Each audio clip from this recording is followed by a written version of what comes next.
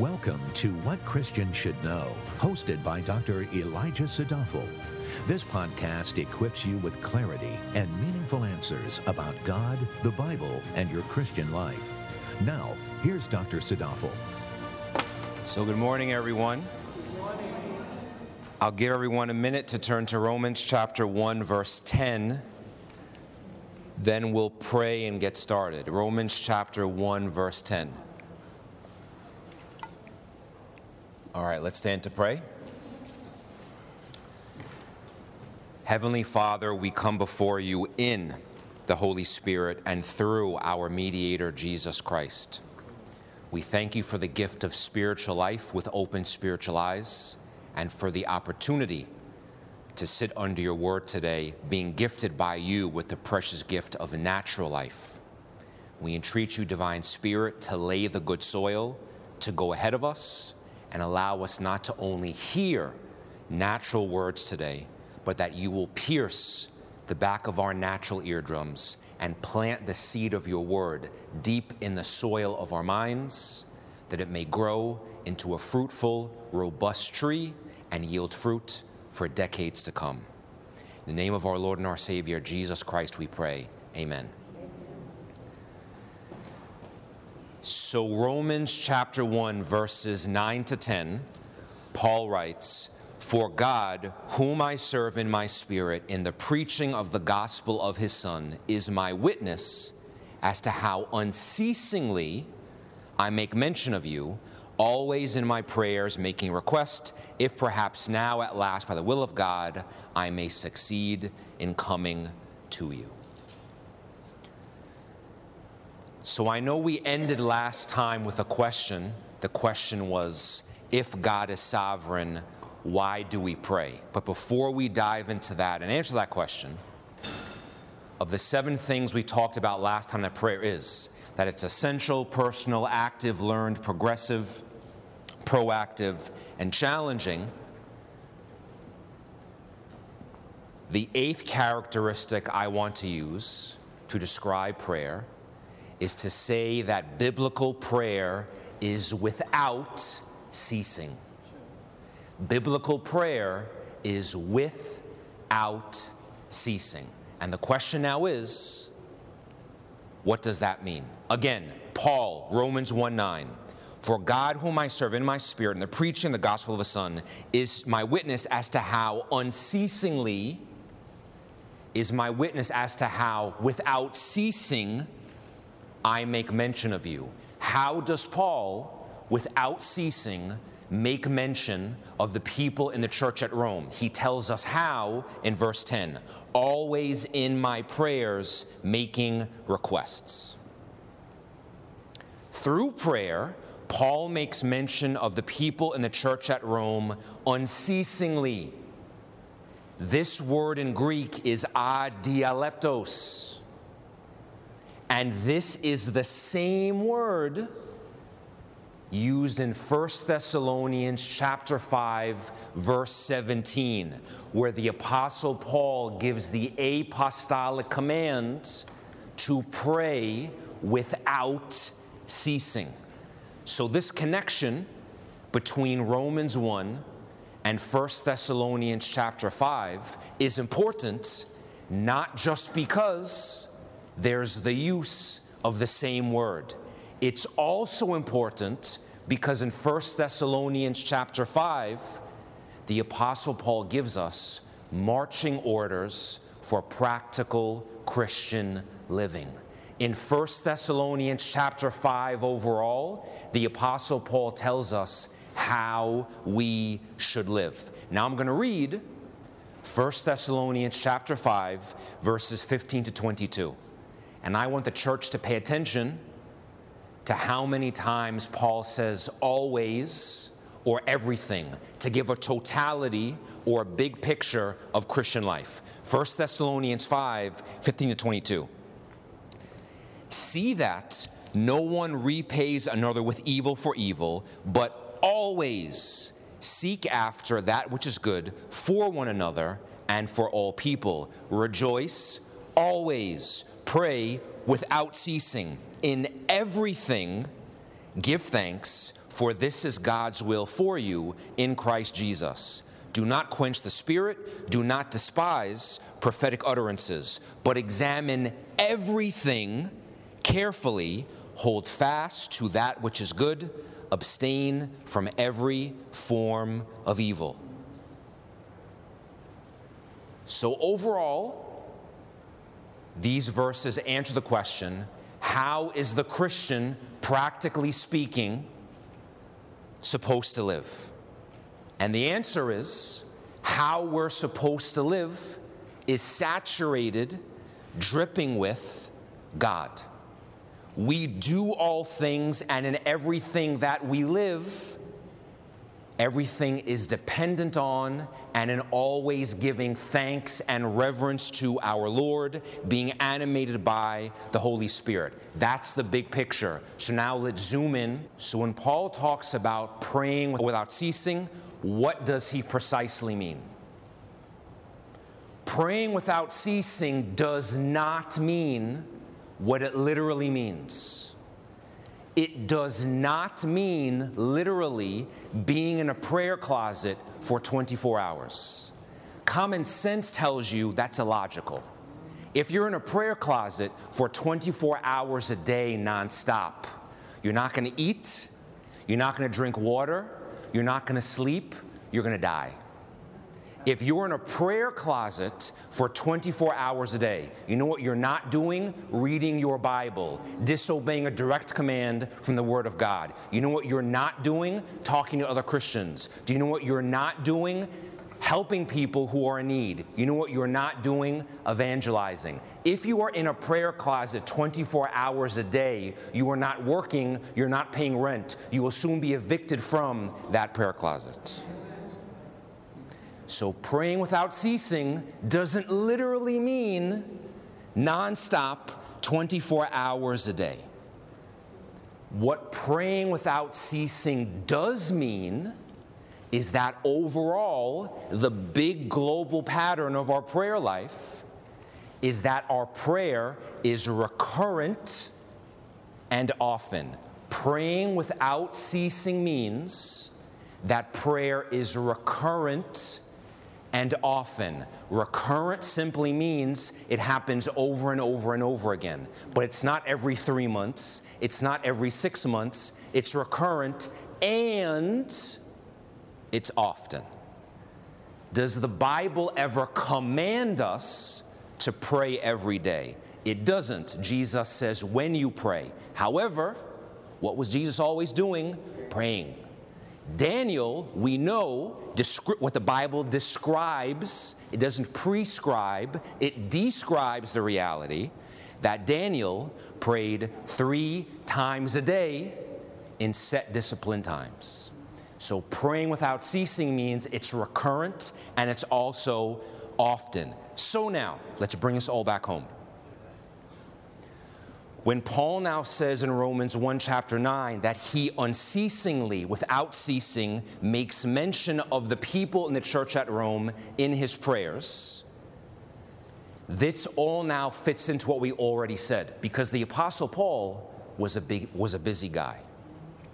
And he had a lot on his plate other than just praying for the people in the church at Rome, which means he wasn't praying 24/7 for only exclusively them, because he was planting churches, he was traveling all across the known world at the time, and he was also doing what? Writing letters. And when he was doing, like the epistles to the Romans, and when he was doing that, he wasn't consumed in prayer. And let us also take mention, church, that when we pray, and that is recurrent and often, that also does not mean we're always praying with words, because prayer can be wordless. You can be in the car driving to work. You can be on the Long Island Railroad. You can be in line waiting to board a plane, and you can be praying. Because guess what? God not only knows what's in your heart, He can also discern your thoughts. So you can pray to God without words. Evidenced by who in the Bible who was tearful and crying because she was childless? Hannah. In the beginning of 1 Samuel. She didn't say a word. And what does the Bible tell us? That God heard her prayer. That's the beauty, that's the splendor of serving a God who is everywhere all the time and who knows what's going on in between your ears. Okay, so praying without ceasing means it's recurrent and it's also often. And one of the final things we said last week was that prayer is challenging. So while we know that prayer is challenging, and we also know that we're called to pray without ceasing, we now know that even when prayer is challenging, we still do so without ceasing. So one aspect of prayer animates the other, and it all forms a conclusive whole. So before we move on, any questions about praying without ceasing? So last time we ended with a question, and the question was, if God is sovereign, why do we pray? The thinking behind the question is, if God is in charge of everything anyway, and nothing happens without His approval, or Him allowing it to happen, then what's the point of us getting into our prayer closets and praying? And who remembers what the very quick answer we developed was? If God is sovereign, if God is in charge, what's the point of praying? Because God is a God of means, and the sovereign God of the universe has declared that the means by which His will is executed, the means by which His sovereign will is conducted in reality is through the means of human prayer. If God is sovereign, why do we pray? Because it changes things, and prayer also changes us. And the means God uses to change things is by human prayer. This is why the Bible, the book of Psalms, is essentially a prayer book. If God is sovereign, why do we pray? Because prayer works. God is the one who decreed it. God is the one who now ordained the means. And God is the one who also ordained the ends, or those prayers now being answered. Now, when we zoom out and realize that God is sovereign, and He has ordained prayer as a means by which things change and which we change, the church now understands prayer changes us on the inside before it changes things on the outside. And one of the neatest analogies I've ever heard someone describe prayer is Donald Barnhouse. He was a preacher of old who used to preach in Philadelphia about 30 or 40 years ago. Here's how he described prayer. I want you to imagine that God is a music composer, and He basically has composed this beautiful symphony. There's instruments, there's stringed instruments, there's the piano, and it's a beautiful, complex symphony. And that is now His will or His decree for reality. Reality now bends and follows the music that He composed. What we now begin doing when we pray is we're beginners in playing an instrument. So we're using God's music, God's composition as the map, as the blueprint that we follow. But we start out being off key. We can't play the notes very fast, and it sounds horrible. People hear it and they say, oh, they're a beginner, and they don't want to listen to it. But the more we pray, and the more we allow God's tune to influence our ears and our minds, step by step and day by day, what we're playing becomes closer and closer in tune with God's tune. It's not our tune. We didn't write anything. We're basically patterning what we do according to God's musical composition, so that throughout the course of our Christian lives now, the tune that our hearts play match what God is playing. So now guess what? If the tune inside of us matches God's tune, we're going to be praying not for our will, but for God's will. This speaks to the reality that prayer is not us-centered, it's God-centered. It's also progressive, it's also transformative for us. So this is what Donald Barnhouse writes in Man's Ruin, quote, "Prayer is learning to play the tune that the eternal plan of God calls for, and to do that which is in harmony with the will of the eternal composer and the author of all that is true harmony in life and living," end quote. What's the highest form of prayer what is the higher form of prayer? To pray for yourself or pray for others? Good, others. Why? Because in the tabernacle, which was the Old Testament meeting place between God and material reality, when you walked in the tabernacle, outer court, you get inside of the tent, you have the lamp, you have the showbread, but before you enter into the holiest place, there's the altar of incense, where the smoke is burning, literally representing that the thing that separates a high priest from the holy of holy places is prayer. So now that we know how critically important prayer is, and knowing that praying for others is far more important than praying for ourselves, my question to the class is, why? Yes? Maybe this is wrong, but I think that when you pray for yourself, you only allow, if you use the same example, you only allow yourself to be in tune. When you pray for others, you give others a chance for God to be in tune with theirs. You're close. What's the point of prayer? What's the point of life? What's the point of everything? The point of everything is God, right? Simple, God. Point of everything is God, Romans chapter 5. Okay. We were made for God's honor and glory, Isaiah 43:7. So what's the point of prayer? Ultimately, God, God's glory, right? That's the ultimate point of prayer, because that's a part of life. If the ultimate aim of prayer is God and His glory, the reason why praying for others is far more important is when we realize, church, that God's glory is the point. Just think about it. Who can glorify God more? Me by myself or everyone else? Everyone else, right? If you as a sole agent whose life purpose is the honor and glory of God, you are limited by yourself, your limitations, time, particular handicaps, etc., etc.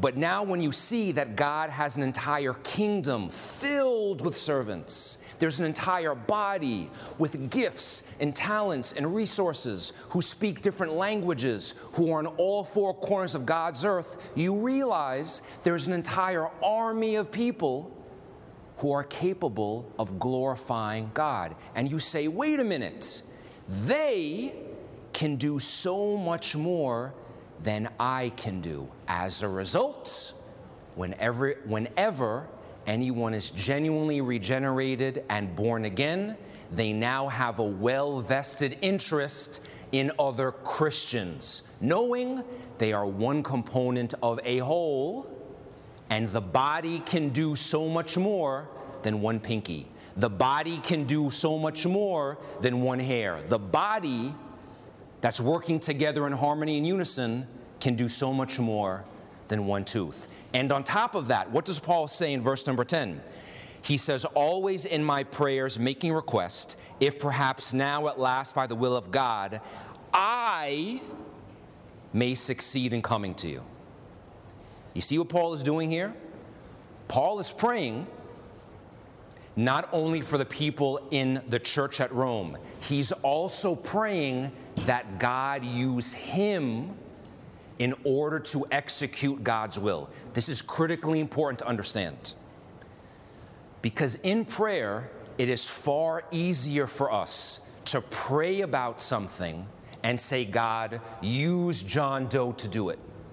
Or God, I'm going to pray about this issue, but let other people do all the heavy lifting. Paul is saying, God, I love the people in the church at Rome. I am eager to serve them. Now please use me.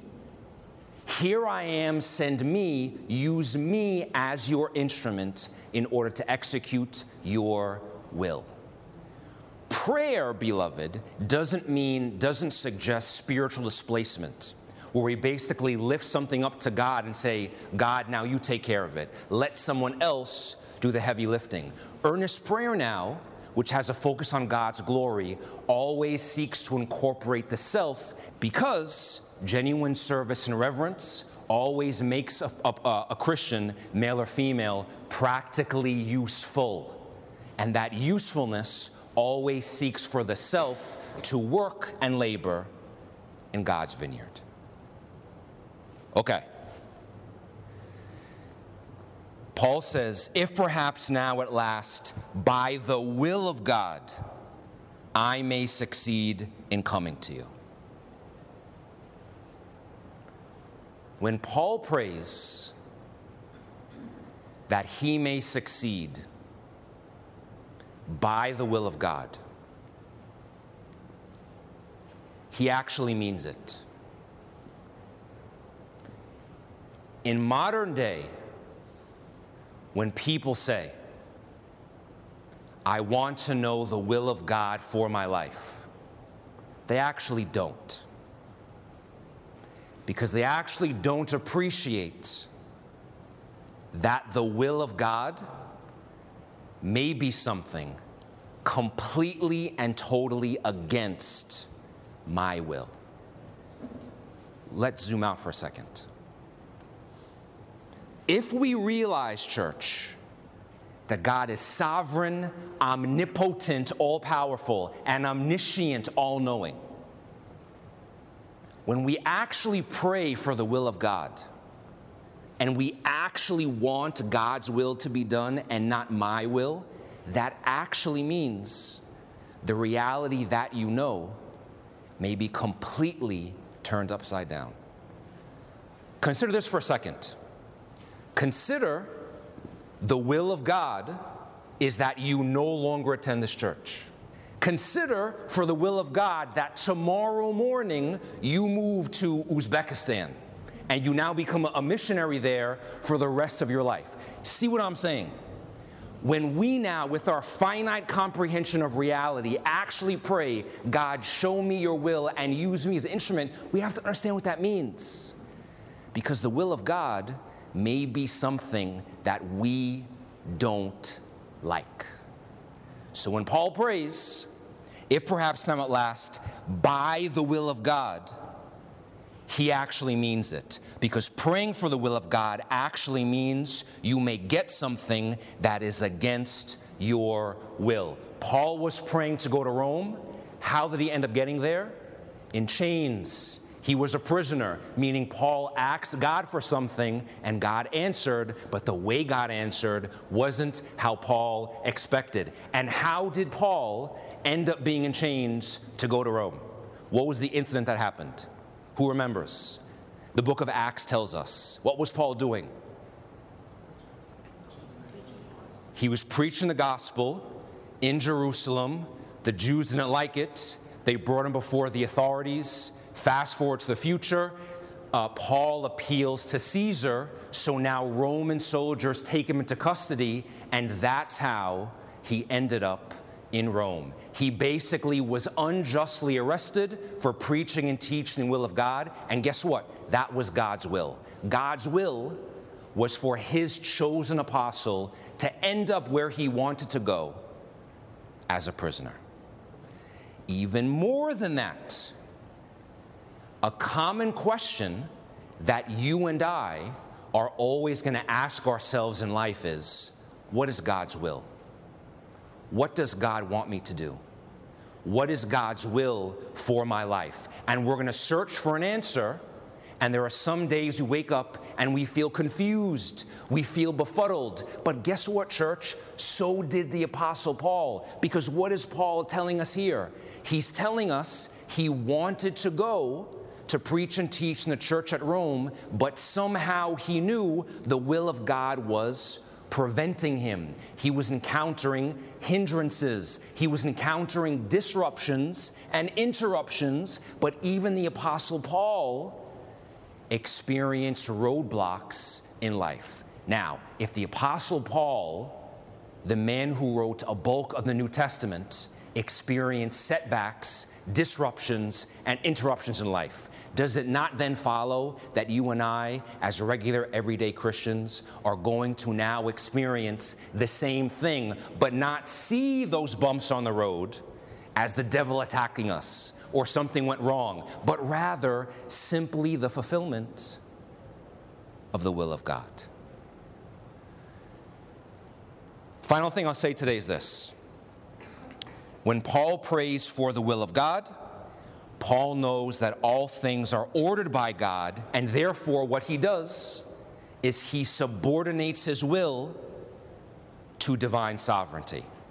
So when Paul now actually prays for the will of God, he prays not only looking to God for success, not only looking to God to bless and to lead and guide him and what he's doing, Paul now will also regard whatever he seeks to do as a failure if God doesn't allow it, if God doesn't grant his blessing, which is why now Paul can lovingly and graciously accept these hindrances as God essentially saying, Paul, it's not time yet.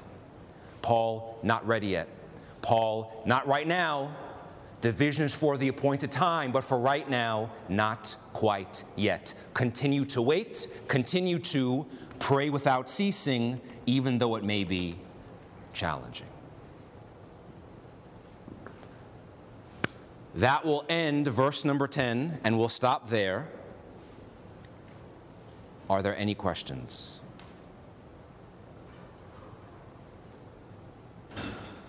Let's pray.